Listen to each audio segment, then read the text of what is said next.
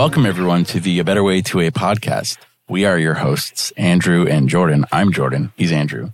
And today, we're here with Annette Evans from On Her Own. Thank you for coming and joining us, Annette. I'm so happy to be here. I'm glad we finally got this together. I know. I met you at Woodland Brutality this year, thanks to Carl being super cool and introducing us. And you have a bunch of really cool stuff that you're part of. On Her Own is, well, first of all, how did you start On Your Own? And I think we can probably get into what it does after that. So On Her Own it came out of a realization that a lot of the self-defense industry, especially in the gun world, thinks about women as somebody's apostrophe S. Right? You're somebody's wife, you're somebody's daughter, you're somebody's girlfriend, you're somebody's mother. And that's your motivation for self-defense. I actually had a moment at a tactical conference, I think in 2018. And I'm sitting in a class, it was Tatiana Whitlock's class, and it was about concealed carry for women. And at some point, she asked everybody to pull out their phone and look at the photo on their phone. Like, this is why we do it. This is why we put all this effort into carrying a gun and doing all the things that we need to do in order to successfully defend ourselves. But the reason was, the photo on the phone, and everybody's, got a picture of their kids and their family. And I'm like, I have a picture of my dearly departed cat. Oh. And I'm just like, so who am I doing this for? Yeah, wouldn't it be nice if some of these women just wanted to protect themselves because they deserve to be alive in public?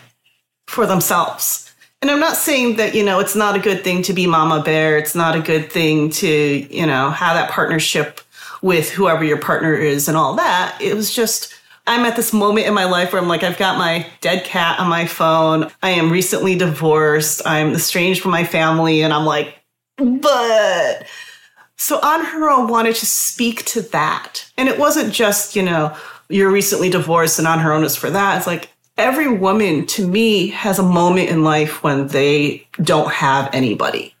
And it might be very, very temporary. You're a housewife, but your husband has to go on that once every 3 years business trip. Or you move out on your own. You're getting ready for college and you get your first apartment. Yeah. And you move halfway across the country because that's where the job is or that's where the school is. And you can't call daddy anymore to fix your flat tire. Yeah, that's... Or, there's all these moments. And I'm like, so how do we do that when we don't have other people? We don't have what I would think of as traditional support structures. And On Her Own is all about that. And it starts with self-defense because that's kind of where... That's where the heart is. If I'm not alive, I can't do any of this. Yeah, absolutely. And I come out of the self-defense world. So this is sort of, my dissertation, my doctoral thesis, my project. Right. Of, how do we do all of this? Yeah, and then comprehensive theory of surviving without support structure. Yeah. And it's, self-defense, guns, pepper spray, all that, BJJ, it's all part of it. And then I'm like, wait a minute, none of this I can really do if I don't have a roof over my head. I don't have a job. I don't do all of that stuff. And then I'm like, it's not just survival. It's like all the other things. So I remember there was a time that I was on a show and everybody's like, oh, we need to do our makeup for the show. And I'm like, I don't wear makeup. I don't know what to do about it. Nobody taught me this. Who do I go to? I don't have any, girlfriends nearby who wear makeup. How do I do this? So On Her Own is all of that. That's awesome. That's really cool. And as a man, it's something that, I don't really think about too often. And I constantly say I'm really happy to meet people who fulfill these niche needs in the gun community because no organization, whether it's the NRA, whether it's A Better Way to a small thing, can fulfill the need of everybody in the gun community. And people finding your page and your space here is probably a huge resource to people who are in that situation. I mean, I'm looking at your website and some of these situations are things that I would have thought of, but a teenage girl just starting college, 20-something young woman moving out for her first time. But then I love the 50-something eternal bachelorette loving her independence. I mean, how does it feel to be somebody in a gun class and for the instructor to say the thing on your phone is the reason you're doing this, completely negating the fact that you are a person, like you are deserving of protection. That's got to be something that it's a lack of perspective. And I don't think it's necessarily the fault of the instructor for having that as a parent or a sister or a wife, but that's very interesting. I think it's actually a really wonderful thing. I had a student once, a firearms student, and she was terrified of shooting her gun. But she really, really wanted to learn because she wanted to protect her kid. Like, it was just vital for her to learn. She knew she needed this skill, or she knew she wanted this skill, but she was just so scared of it. And I remember standing next to her on the range and having to tell her, hey, they're coming to get your kid. They're coming to get your kid. Or what are you going to do? You need to shoot. You're coming to get your kid. And that is what got her to fire her first shots. And then that's beautiful and it's powerful. And I'm really glad that there's that emotion that we can tap into for some people. Yeah. It's just that I felt that segment of the world was really, really well catered to in the firearms community and the self-defense community, much less so than somebody who you need to whisper in the air, they're coming for you. Right. What are you going to do? Yeah. Well, but there's some very patriarchal dynamics going on there, right? Like, men often view themselves as protectors, and men in power often view women as helpless. And so I think for a man who's teaching a woman to protect herself, I think he thinks it can be very helpful to give her that perspective of like, oh, you're doing this to protect someone else, not necessarily yourself.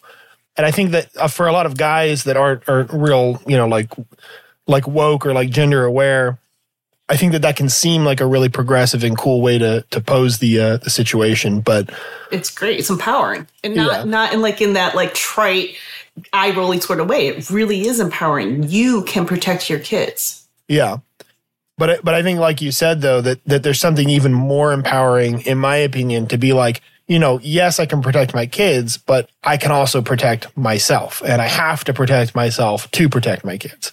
Yeah. Yep. I've definitely seen that evolution where it starts with I'm going to protect my kids, and then I'm going to protect myself so my kid has a mother to grow up with. Where it's difficult, I think, is I'm going to protect myself for me because I deserve to live for myself, regardless of anybody else who may or may not depend on me. And maybe there's nobody who depends on me, but I still deserve to live. There's this kind of societal pressure on women who choose to be independent, who don't marry, who don't have kids, who don't build this traditional kind of nuclear family around themselves, that makes them often feel like they're worthless. And it seems like to me. I think this is a really important idea to push back on, to tell women, you are important just because you are alive. You're your own person, regardless of who you have attached to you or don't have attached to you. Yep. And, On Her Own really speaks to that. And hey, even if you have others who are responsible for you, maybe you're not the responsibility of somebody else. And that's okay absolutely. Too. And you can manage this. You're pretty amazing. You are going to take your kids out grocery shopping all by yourself and protect them all by yourself. And that's kind of fucking amazing. I love the positive affirmations aspect. Oh, yeah. You can say you're going to do this. You're awesome. That's sick. If you're out all by yourself, you're 23, you just got out of college, you moved halfway across the country for your new job, and you're going to go do your thing. Cool. You can do that. And it doesn't matter that you don't have kids. It doesn't matter that you're only worried about who's going to feed your cat if you die. Yeah. Which is, a reasonable concern, because I think about that all the time. I make sure my dogs have enough water in their bowl, because when I leave, I'm like, I could flip into the wilderness and nobody find me for, however long. And I want to make sure my dogs have water. We've been trying to put together our last will and testament, my wife and I, and it's changed. We started the process before we had kids, and now our priorities are changing a little bit. But one of the biggest sticking points is finding somebody who's willing to take all of our dogs and putting that in the will so they don't get lost in the shuffle. Yeah. That's a real concern for us, is if we die, obviously my toddler's not going to take care of the dogs. So we need to figure out somebody who they can go to that's not going to just drop them off at the shelter. Yeah, for sure. I think people think of last will and testament as they're going to be 90 years old when they die and everyone's going to be an adult. But that's such an oversight, because you never know when it's going to happen. Free advice. put a transfer on death on all of your investment accounts, include, as many different situations as you can think of in your last will and testament. You don't know, what's going to happen and when, and you definitely do not want your money, your possessions, your property tied up in probate court while everyone's grieving your death. Yeah, for sure. And here's my free advice. Do a living will and do a medical proxy. Because if you're injured to a point where you are unable to advocate for yourself, you will want somebody who can make those decisions for you while you're in that limbo state. And if you are one of these people who don't have the traditional support structures, or you're separated but not divorced yet, or you're estranged from your parents, get that straightened out. Because the last thing you really want to do is wake up in your hospital room and find out that the parents that you hate have been determining your care. Yeah. Or your ex-husband, your soon-to-be ex-husband or ex-wife is decided that they're not going to do anything. What's the term for the instructions you write down ahead of time? Is it like advanced directive? Advanced directive, living will. There's a bunch of different ways to do it. A lot of states actually have a form that it's statutory. There's a form that you can fill out, and there's like check boxes and circles and stuff like that. So it's actually not very complicated. Yeah. Yeah, definitely important. That especially conversations to have, though.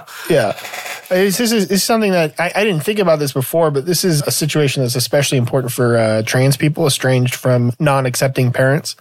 Because I have heard and read about situations where it's like, a trans person ends up, disabled or incapacitated, and then ends up in the care of a doctor or in the care of their parents who don't, respect their medical decisions and the way they want to live. Or let's say that you have a same-gender partner and your parents don't accept them and try to keep them out and won't give them information, won't give them access to you while you're ill. These are all things that you could take care of ahead of time. Bam, look at that. We're back in the 90s. Oh, yeah.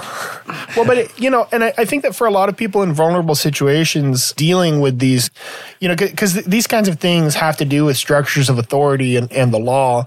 And I think that sometimes dealing with that and interfacing with that can be really either intimidating or infuriating for people that just don't respect authority that way. And I get that.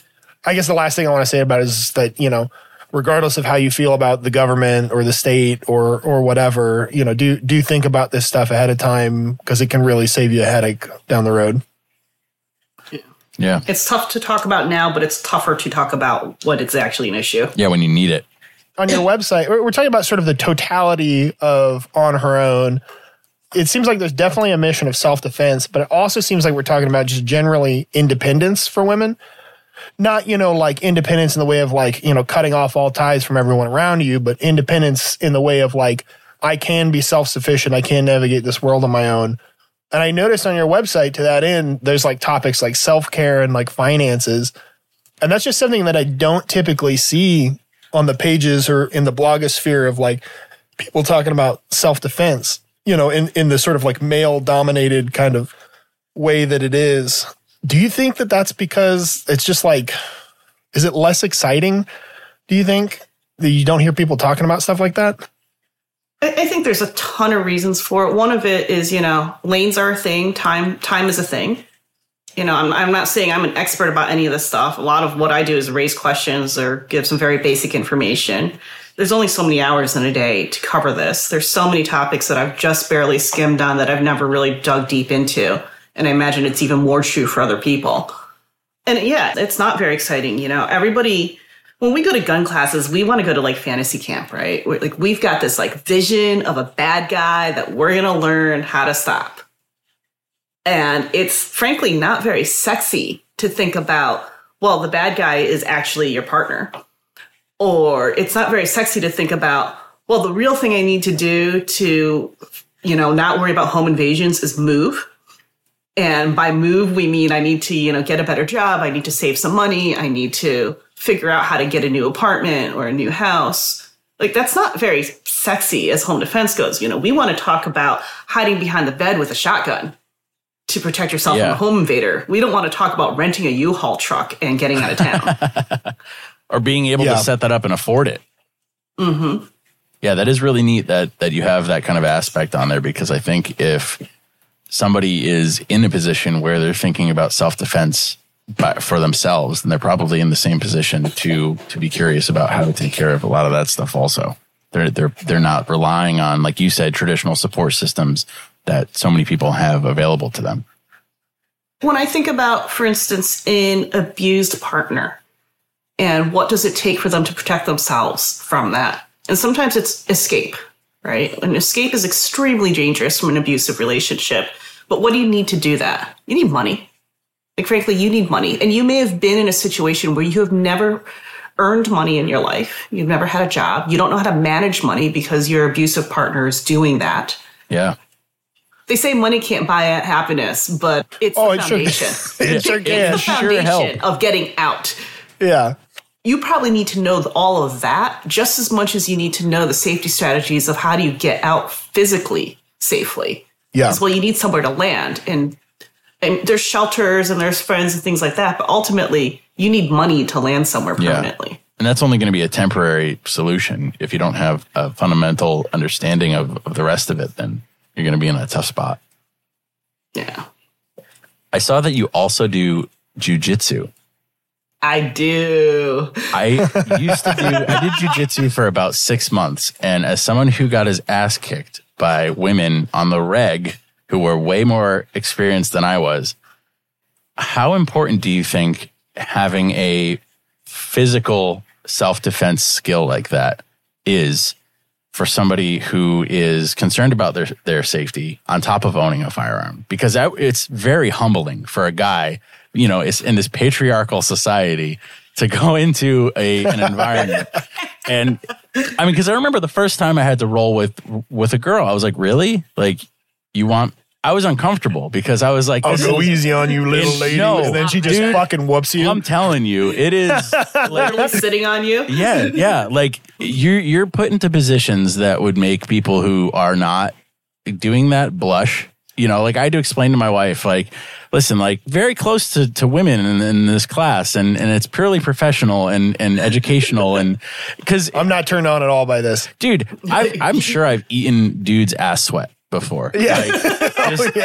Like I'm sure it's an entirely asexual ass whooping is what it is. 100%. So it's really humbling when you meet a woman who can kill you. Like, really? Who can kill you with your own arms. With your own, seriously. She can rip off your leg and kick your ass with it. But that's the thing, because I would say at the point that was happening, and probably because 6 months experience in jiu-jitsu is really nothing compared to people who have been doing it for years. And that level of experience put me, who I would say is like a typical guy, at a serious disadvantage. So how important do you think having a skill like that on top of owning a firearm or on its own is to a woman? So first of all, good job on doing 6 months of jiu-jitsu. If I were queen of the world, everybody who's interested in protecting themselves and being safe would do 6 months of jiu-jitsu. You don't have to do more than that. I think that's a great base. Because here's the thing, it teaches you the physical skills. You learn some very basic jiu-jitsu and you're not completely lost now if somebody gets their hands on you. But what I think it really does is it teaches you a little bit of resilience, and it teaches you a little bit about what it's like to be in a bad position and survive it. And those are extraordinarily, extraordinarily important skills when it comes to self-defense. I have a theory that has been difficult to bear out by research, but I've been doing a lot of informal work that the majority of attacks on women, stranger attacks on women, are hands-on. They involve somebody touching you. So like if you think about the way a man gets mugged is somebody walks up to them and maybe sticks out a gun and goes, "Give me your wallet." And you think about the way a woman gets mugged or attacked, it tends to be more like a grab of the arm. "Give me your wallet. Give me your money." So when you think about how close crime happens to women, and I'm talking purely about the stranger attack because domestic and acquaintance violence is a little bit different. The stranger attack, if it's going to be close like that, if you try to draw a gun, it is our gun, not your gun. Yeah, that's a good way of putting it. And I stole that straight from, Craig Douglas, ECQC, and a whole bunch of other folks. Is that the ShivWorks guy? Yeah, ShivWorks. So ECQC is his flagship class, Extreme Close Quarters Concepts. But if you try to draw a gun when somebody's within arm's reach of you, they're going after that gun. And maybe that's not such a good idea. So if that's the case, then maybe you should know a little something about managing that. right? Or what if they get to you before you get a chance to even reach for your gun? Or what if you're not carrying a gun for whatever reason? I'm pretty good at concealing a gun. I carry a gun most of the time when I'm in public, except when I'm going to like somewhere like the gym where I don't have somewhere to lock it up. But, you know, especially women's clothing, you might want to wear something where the gun just ain't going to work. And I'm speaking as somebody who put a gun under a bridesmaid's dress once. Yeah, hell yeah. So, you know, I'm not saying, well, it's very possible to hide a gun when and where you want to in a lot of outfits. But for whatever reason, you're not, because that dress is just so amazing. Or you're going somewhere that doesn't allow it. You know, like if you're having a bad day and you're like, I'm a little bit, there's definitely times where I'm feeling a little murdery today. No, but just like, I'm not focused, you know, I'm distracted. You know, you could definitely make the case, be like, okay, today's not the day to have a gun on me. Or it's like great reasons. If you're going to go get drunk, you know, like if you're going to a bar to like have a long night, you know, which, you know, like you could make the argument that like that's not a great plan for self-defense success in the first place, but it's still your right as a human being. Yeah. Yep. So, you know, you think about layering your self-defense to account for the times when you don't carry a gun for whatever reason. And, you know, whatever, I don't care. Maybe you only own a full-size gun and you need a little tiny subcompact to hide in that outfit. Cool. So, you know, pepper spray is cool.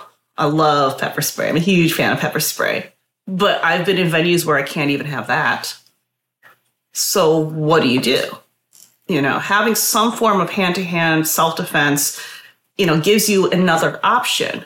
But again, I keep going back to doing something like jiu-jitsu for 4 or 6 months. I like to call it a college semester of jiu-jitsu. You're going to get really, I don't want to say really comfortable with being uncomfortable, but you're going to get exposed to being uncomfortable. And I bet now, Jordan, if somebody like tries to hold you down on the ground right now, you're not just going to be in this absolute state of, I've never seen this before. I've never experienced this before. I have no idea what to do. This is awful. Yeah. You're just going to go, this is awful. I'm going to bring my arms in here. I'm going to try to wiggle, you know, I'm going to try to move my hips out of the way. I'm going to try to turn towards them. And isn't that so much better? Yeah. Well, I would definitely say that 6 months, while, like I said, it's eons. I forget what it's called, but it's that bell curve of learning where you're like, I don't know anything. And then you learn a little bit and you're like, oh man, this is awesome. And then you learn more and you're like, holy shit, I don't know anything. My instructor, Alberto Torres from Black Wolf Martial Arts in Orange, Connecticut, shout out to you, we'd be in a situation where there'd be an odd number of people in the class.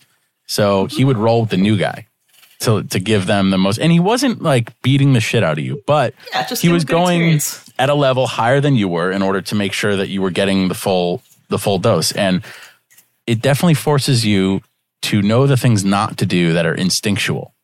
Like, I did not know that when somebody climbed on top of me, my instincts were to get onto my stomach and push myself up off the ground, because you're on the ground, you want to get off the ground and you use your hands and your feet to do that. But that's horrible for somebody who's trying to protect themselves from being choked out or anything like that. And little things like that. Head. Yeah. And once you get somebody pressing their knee into your chest once or twice, you learn that that's not good either, or your belly. But yeah, I love knee on belly.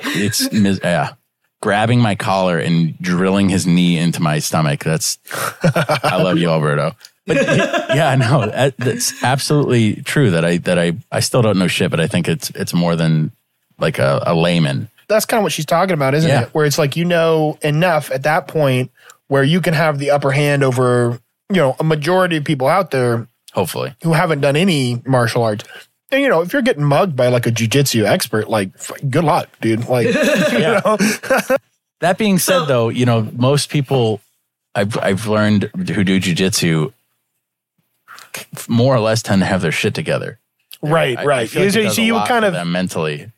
Yeah, you would kind of doubt that more or less somebody like a stranger assaulting you in public is somebody who has dedicated 15 years of his life to a martial. It wouldn't be a bad guy. It'd be a villain. You're in trouble. Yeah. We can't save you from him anymore. Yeah, sorry guys. For that. Hey there, everybody. We hope you're enjoying the episode. If you do like what we're about and want to support us, our Patreon is a fantastic way to do so. It allows us to improve the podcast in many ways and helps fund our alcoholic coffee beverage stash to assist on those late night recording sessions. Now you may be thinking, This podcast has me absolutely smitten, and I would love nothing more than to throw money at you. But what's in it for me? Well, I'm glad you asked. When you become a patron, you automatically get access to an exclusive collection of clips from the podcast not heard anywhere else.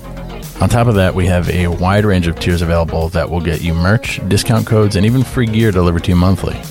For any patrons currently listening to this, we are super thankful for your support and for keeping the dream alive that one day I will be able to meet Andrew and make sweet, sweet podcast magic with him in person. You can find our Patreon at patreon.com/abetterway2a in the episode notes for the podcast or on the link in our Instagram bio. All right, now, that's all for that. Back to the show. Here's another little anecdote about how 4 or 6 months of jiu-jitsu. So I took my first Craig Douglas class with nothing. No background at all in hands-on self-defense. It was edge weapon overview. It was, how to get to your knife when somebody is grabbing onto you, how to use a knife in self-defense. And I literally didn't know what an overhook or an underhook was. And if you're listening and you don't know, that's okay. That's where I started. I knew nothing. I'd never watched UFC before. I had no idea. So I take this class and I get my shit pushed in. Right? I'm this hot shit. I love that term. Get my shit pushed in. I use that all the time. I'm a good shooter. I had 10 years experience with a gun, and I'm a pretty good, I carry a gun. I'm feeling pretty, there was nothing. I had nothing. And it wouldn't have mattered if I'd had a gun in that class, even though it was a knife class. It was just awful. So I get to the end of the class and I cry in the hot wash like I always do, when we go around and talk about it. And Craig's and his AIs, Jeff Bluevman and Sean Lupka, are there's this thing called jiu-jitsu, and it would really help you. A couple of months later, they helped me get started. I found the school where I train now, which is Precision Jiu-Jitsu in King of Prussia. And I started in June. And in October, I went back to Craig and I trained in his flagship class, ECQC. I had one stripe on my white belt at that point. So, I'd been training pretty consistently June, July, August, September, beginning of October, 4 or 5 months. I did not get my shit pushed in. Yes. I wouldn't say it was pleasant, because it's never pleasant to have people shooting Sims guns on you and, crawling all over you and all that. But, it wasn't that bad. That's awesome. It sucked, but it wasn't this desperate, I got my shit pushed in, I'm going to die. Yeah. It was more of a, I still might die, but he's going to regret his life decisions, and I'm okay with it. Sure. I'm taking you with me. Well, but okay, so let's extrapolate on that, because it's okay, you're in this class, right? And that the stakes are not life or death or prison or whatever, and the two of you are paired together and your mission is to try to pretend to kill each other or whatever it is.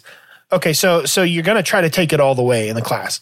But in the real world, if somebody's looking for a target to assault for whatever reason, and I don't want to get too detailed about this because I don't want to have to do content warnings, but if someone's trying to assault you and they're not expecting a fight, or if they are expecting a fight, they're expecting a certain level of resistance, right? But then you start pulling out some jiu-jitsu moves and they're maybe unfamiliar, there's a very good chance, just based on what I know about it, that they're going to be holy shit, maybe this is not the situation I want to be in. And any resistance is usually better than no resistance at all. But the more effective your resistance, we're calling it more effective for a reason.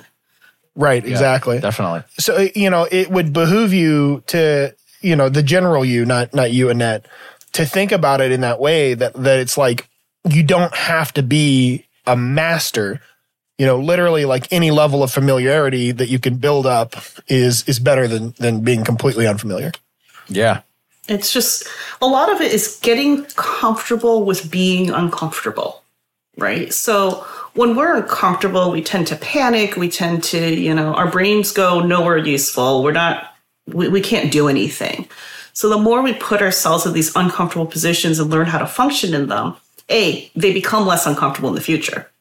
About the 18th time you got stuck under side control, it was no longer, well, fuck, what do I do with this now? Right? And you're not panicking. You're you can breathe and you can think a little bit about what I should do. Yeah. But if you don't have experience being uncomfortable, you're never going to be able to, you're not going to magically figure out what to do when you're feeling like you're getting smothered or you're getting attacked, you're getting punched in the face. The first time you get punched in the face is really, really hard. The 10th time you get punched in the face, it's more annoying. Yeah. I mean like in a row or like in your life? In your life. In your life. 10th time in a row is a whole other problem. Yeah. It's like, wow, that didn't even hurt. You've got issues. Go see a doctor, please.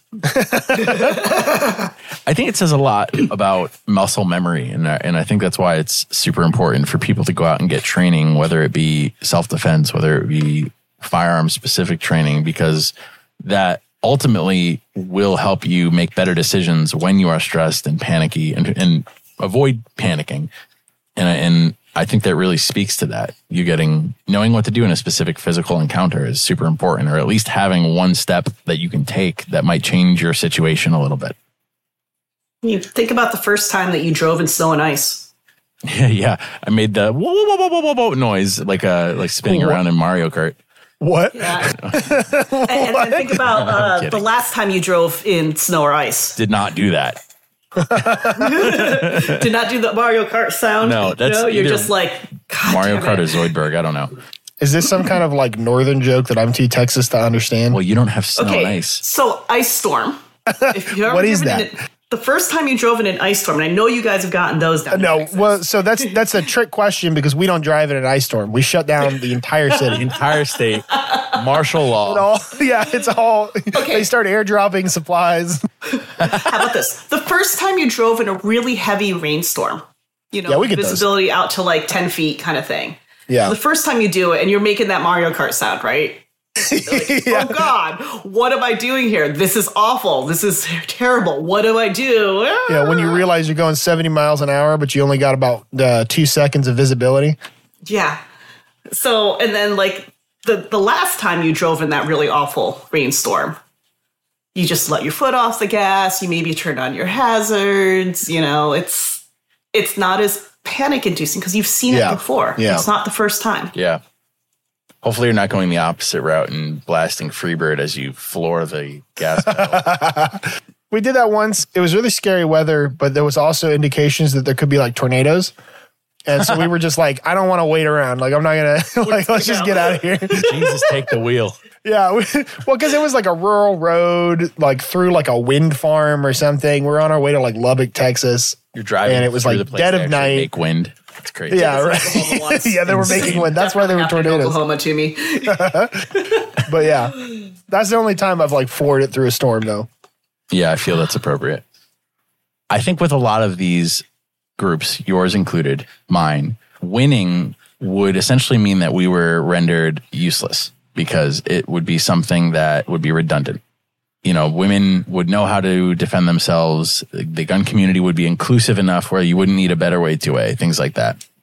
Is there anything that society, do you think, could do to better support women in these types of situations who are independent or transitional in between these periods of their life so that these skills might just be more academic instead of practical? Man, that's a hard question. I know. Wow.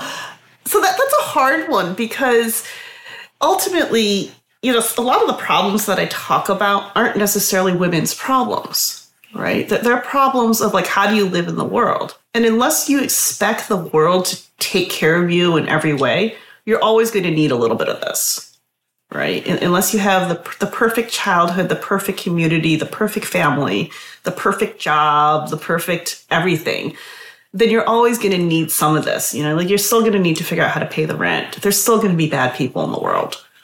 I would love it if we could say, hey, there's a world where there's no bad people attacking you who are strangers. There are no abusive people in your life. That's just never going to happen. It's a Barbie world.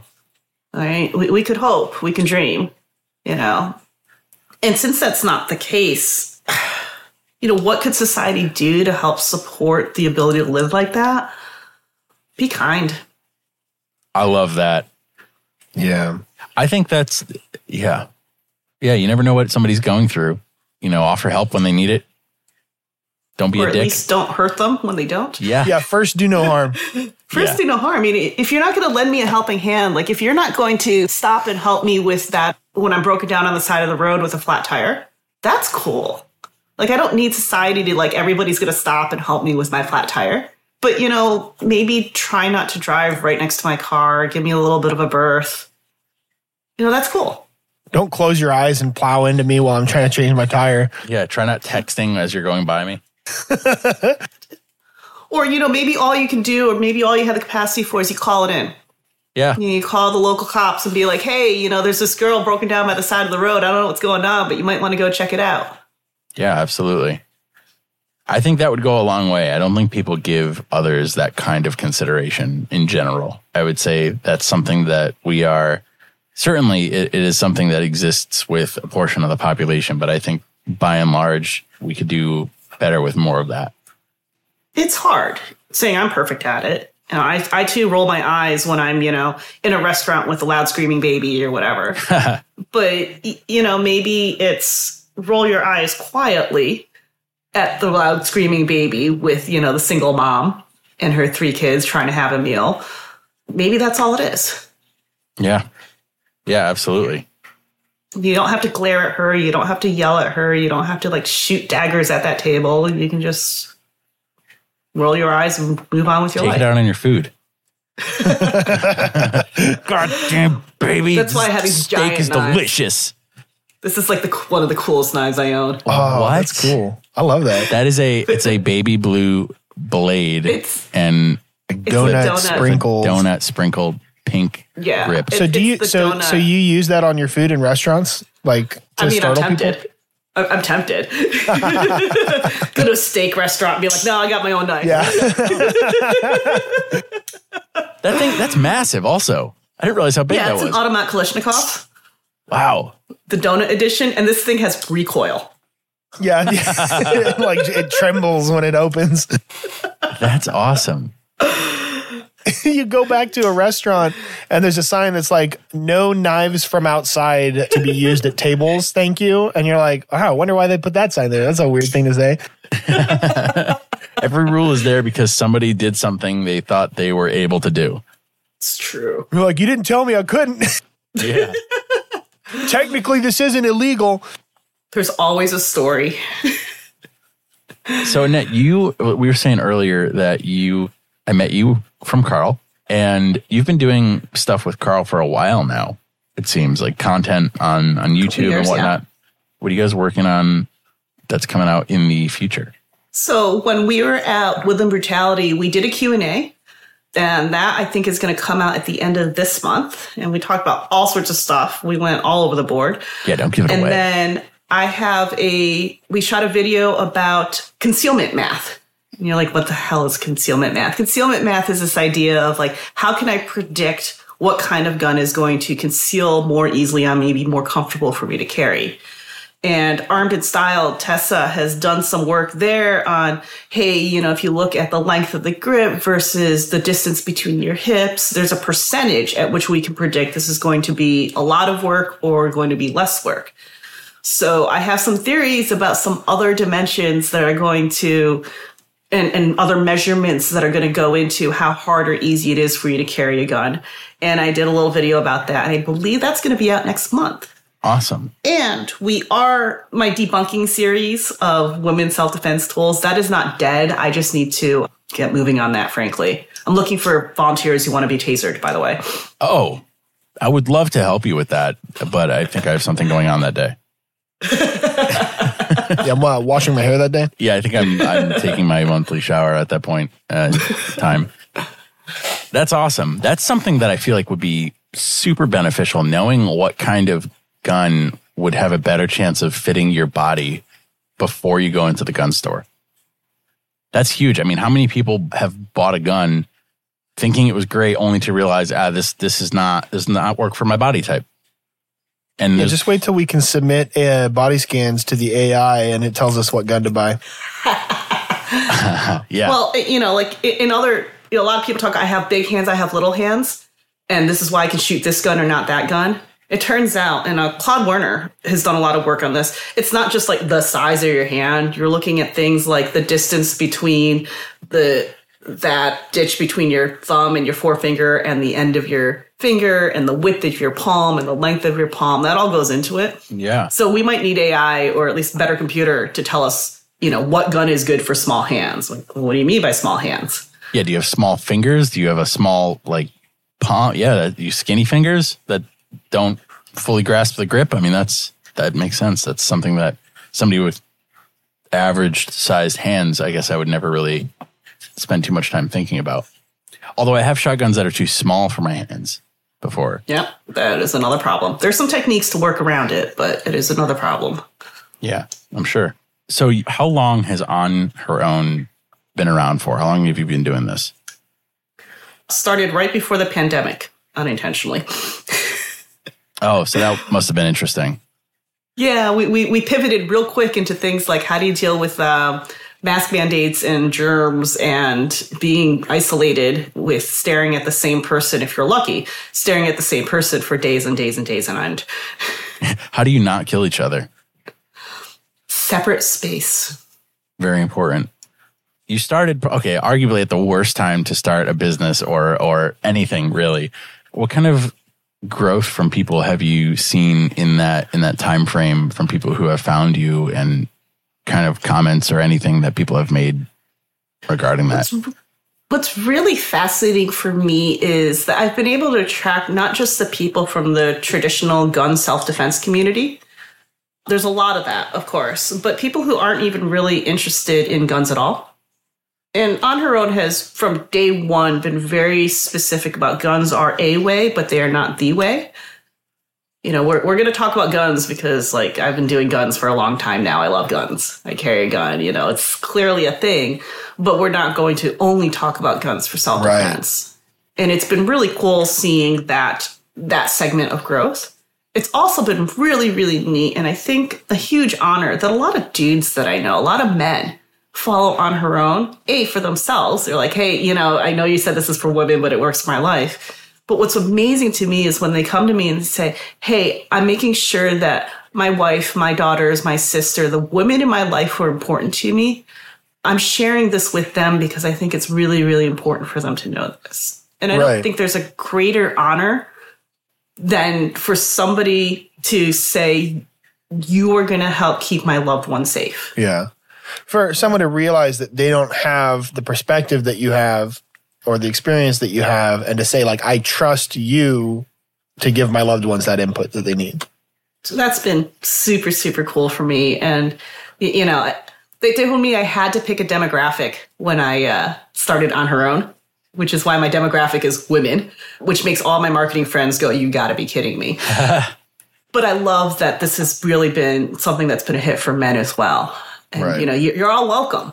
You know, I think a lot of what I say is probably fairly gender neutral, even if it's framed in terms of what it is for women's safety. I think there's an earnestness to it. You know, you're talking about, like, you know, your marketing friends kind of roll their eyes about it. And I think that there's definitely a lot of, like, marketing to women that is cynical or tone deaf or just, like, dishonest. But I think when you're earnest about it, because you're coming from a place of, like, shared experience, right? You know, other women have gone through this. Other people have gone through this. I did want to ask, too, like, especially recently with the big boom in, like, specifically, like, trans woman, like, anarchist, socialist gun owners on Instagram and Twitter, have you seen, like, an increase in interest from, like, trans women in your kind of, like, field? So I don't ask for demographic surveys of my followers.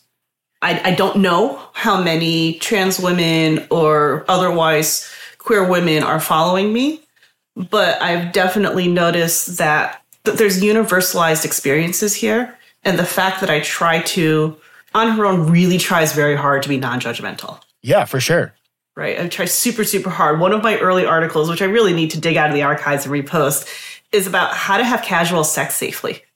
Yeah. Wow. Hell yeah. Because you know what? We do that. Like, we are in, this was a little awkward during the early days of the pandemic, but, you know, like, women are on Tinder too. Yeah. Or women just want to hook up with people too. So how do you do that safely? And I actually was lucky enough to spend a couple hours on the phone with a sex worker, full-service sex worker. They were able to tell me all the things they did to ensure their safety when they were working with clients. And I'm like, who better to know how to stay safe when you're having sex with somebody you don't know? That's something that I had thought about in the past, but I was never like a hookup guy, and really I didn't start caring until I met my wife. So, like, I never really had to come to terms with like, what do I do with my gun? Or like, can I bring a gun? Like where, and it's completely dating while you carry a gun is a whole other thing too. Yeah. I've been dating the same woman since high school. So before I could even own a gun. So I've never even interfaced with that in any capacity. Does your wife know about that? About what? You've been dating same person. Oh, such a bad. Come on, you Andrew. tripped me up on that one. God damn it! Walked right into it. Oh no! Yeah, she's got some idea. Yeah, that's cool. But yeah, so that's just a wild thing for me to think about because I've thought about like dating is like a nightmare. It seems like period. And then Oh yeah, it is, and. Like trying to keep that mission of like, what do people actually face and what are the issues? I can't speak to all of them. And hey, if somebody's listening along and says, hey, I want a platform to talk about, how to safely come out at work or how to safely navigate whatever as a trans woman, let's talk. Reach out to me and we'll talk about that. And maybe I can give you a little platform for that. That's awesome.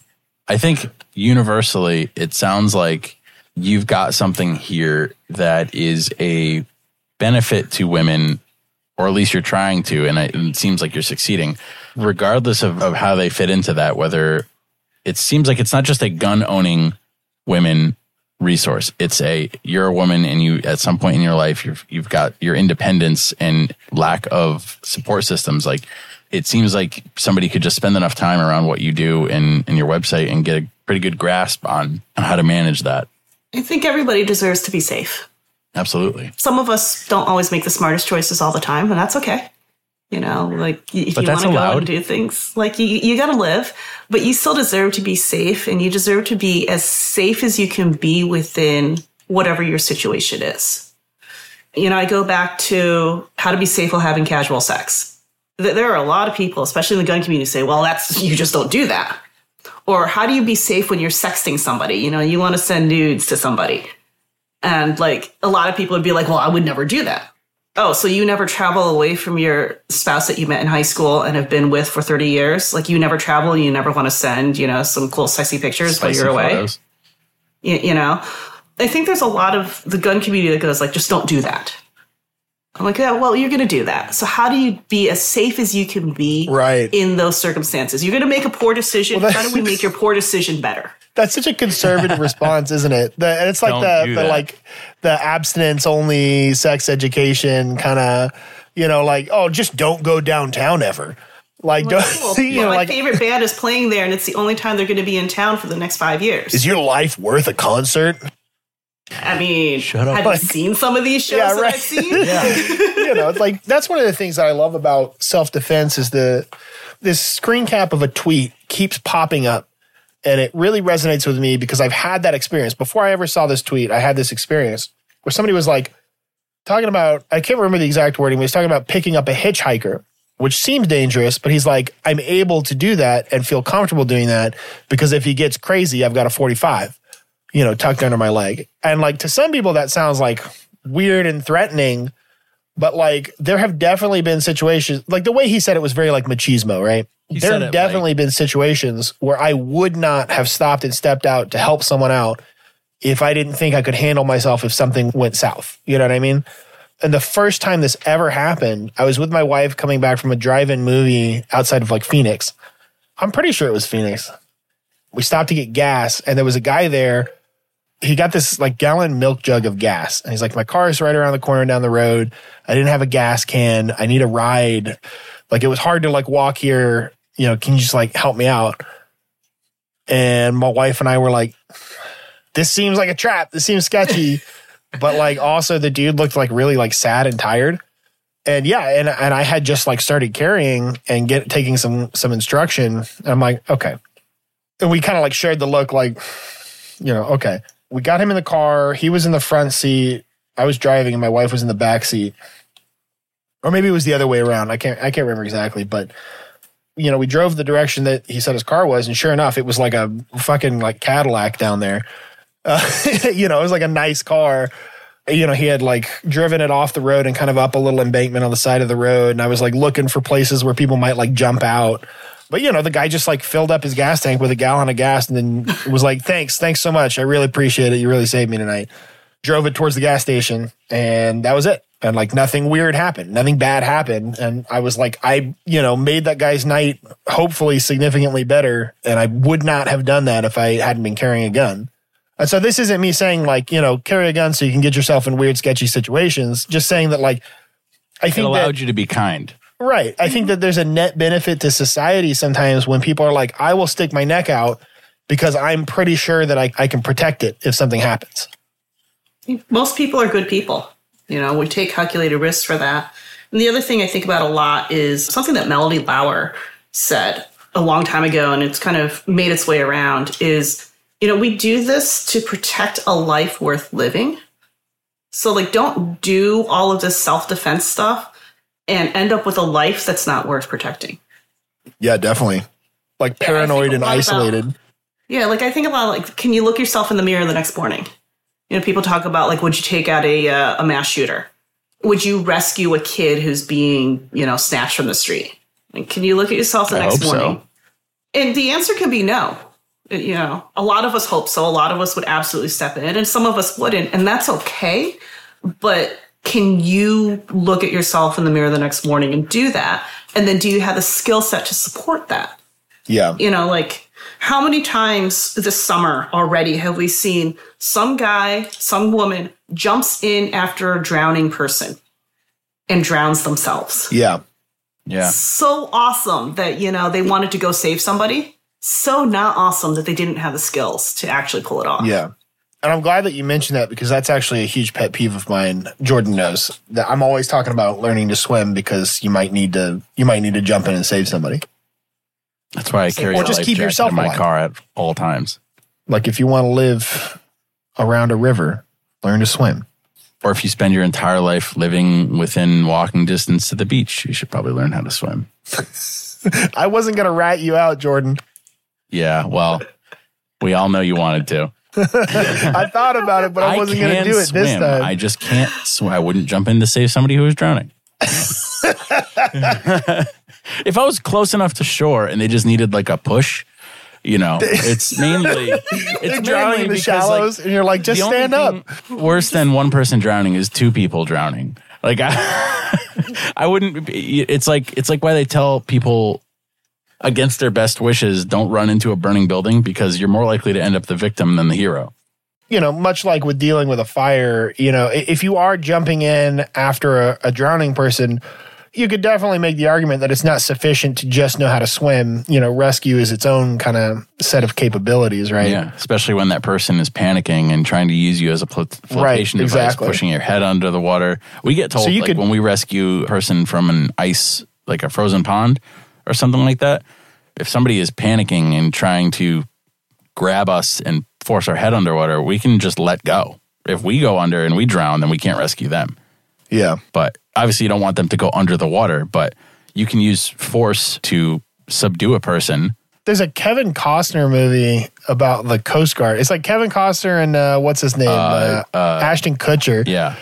And there's a scene where somebody's like panicking in the water like that, and I can't remember which character it is. I think it's Kevin Costner. Just punches them in the face a bunch of times until they just stop moving. I wouldn't be like that. That works. It just like beats the shit out of them because that's I guess it's like in the calculus of that situation. That's better than them drowning for sure. Well, but you definitely don't want to do that unless you're like a qualified expert. You're in like a 4-foot kids pool and the kid's panicking and you just start beating the shit out of it. Stop panicking.